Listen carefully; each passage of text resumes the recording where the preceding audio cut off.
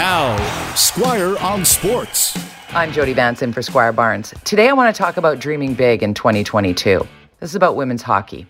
How to elevate the sport with one Nike-like swoosh by simply connecting the women's game with the destination viewing of the men's game, the World Juniors.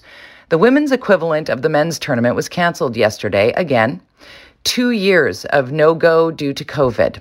It was slated for next month in Sweden. The pin was pulled out of an abundance of caution. And if you know me, you know I like an abundance of caution in a pandemic. However, this got me thinking, why not link these two tournaments? Why not have the World Junior Hockey Championships be for men and women in that order, consecutively, at the same venue?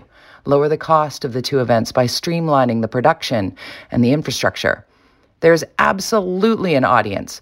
The International Ice Hockey Federation needs to come around to what will elevate the audience experience, give the proverbial leg up to the young women dreaming of hockey's biggest stage.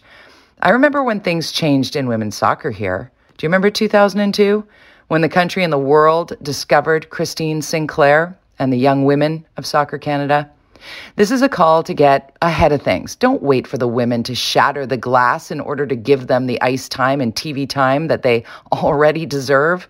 A movement is needed here. We need to give this the Ted Lasso treatment. Build it, show it, believe in it. Give it a place to lay down roots and grow. Make it accessible and affordable, something to get emotional about and connect to. That's what creates fans. The love of the game and some talented athletes battling for glory.